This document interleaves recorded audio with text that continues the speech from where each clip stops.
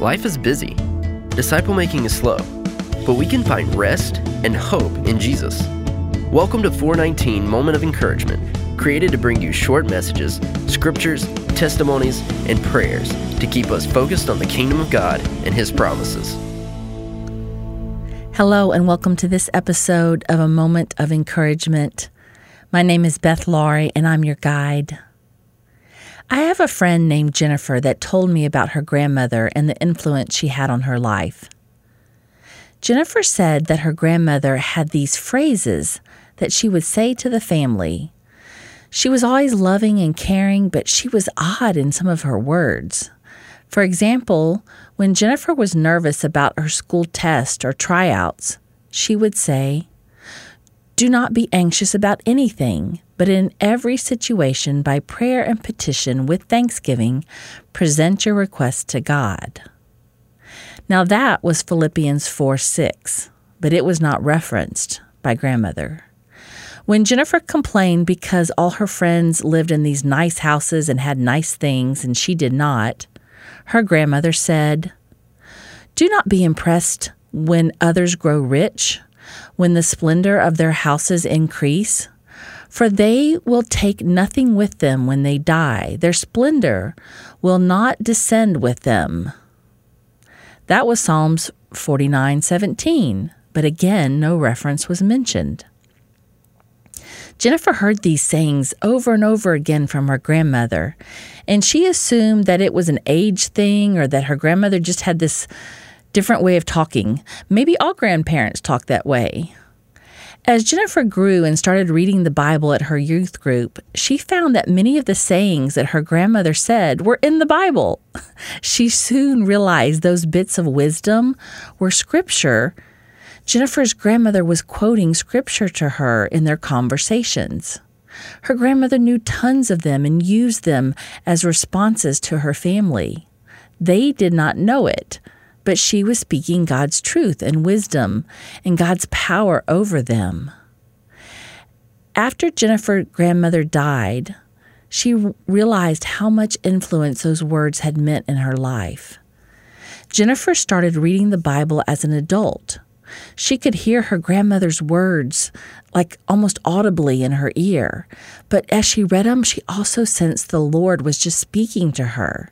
It was like a double impact on her heart. Jennifer soaked up God's word. It became a journey for her to read the entire Bible and find many of the things that her grandmother had said on different occasions or in different conversations.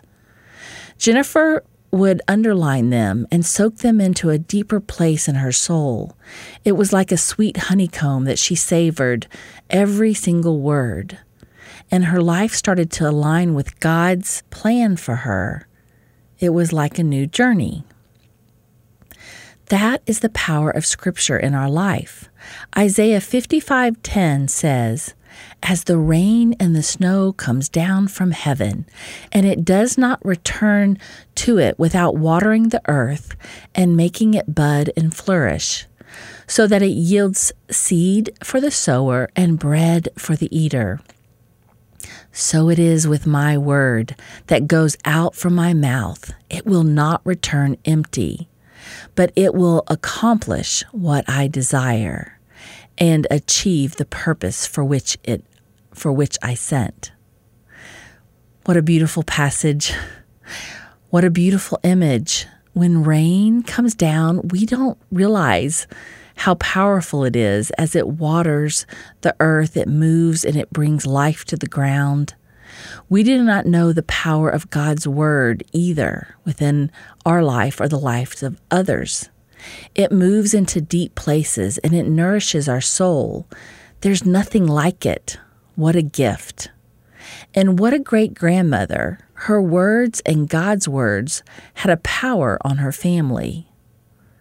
So my encouragement for you today, dear friends, is this. Read Scripture. Meditate on it. Memorize it. Speak it. You can even speak it over your loved ones or your friends. You can speak it over unbelievers. It plants seeds. The Lord's word is powerful in our life. It does not return void, but accomplishes its purpose. That is good news for us today, right? So take a moment, find a passage that is relevant to your current situation, and make it part of your life. Hold on to it and bless it on others as you speak it over them. It might just be the most important thing you ever say. Join us next time as we stay faithful and find joy in our journey with Jesus.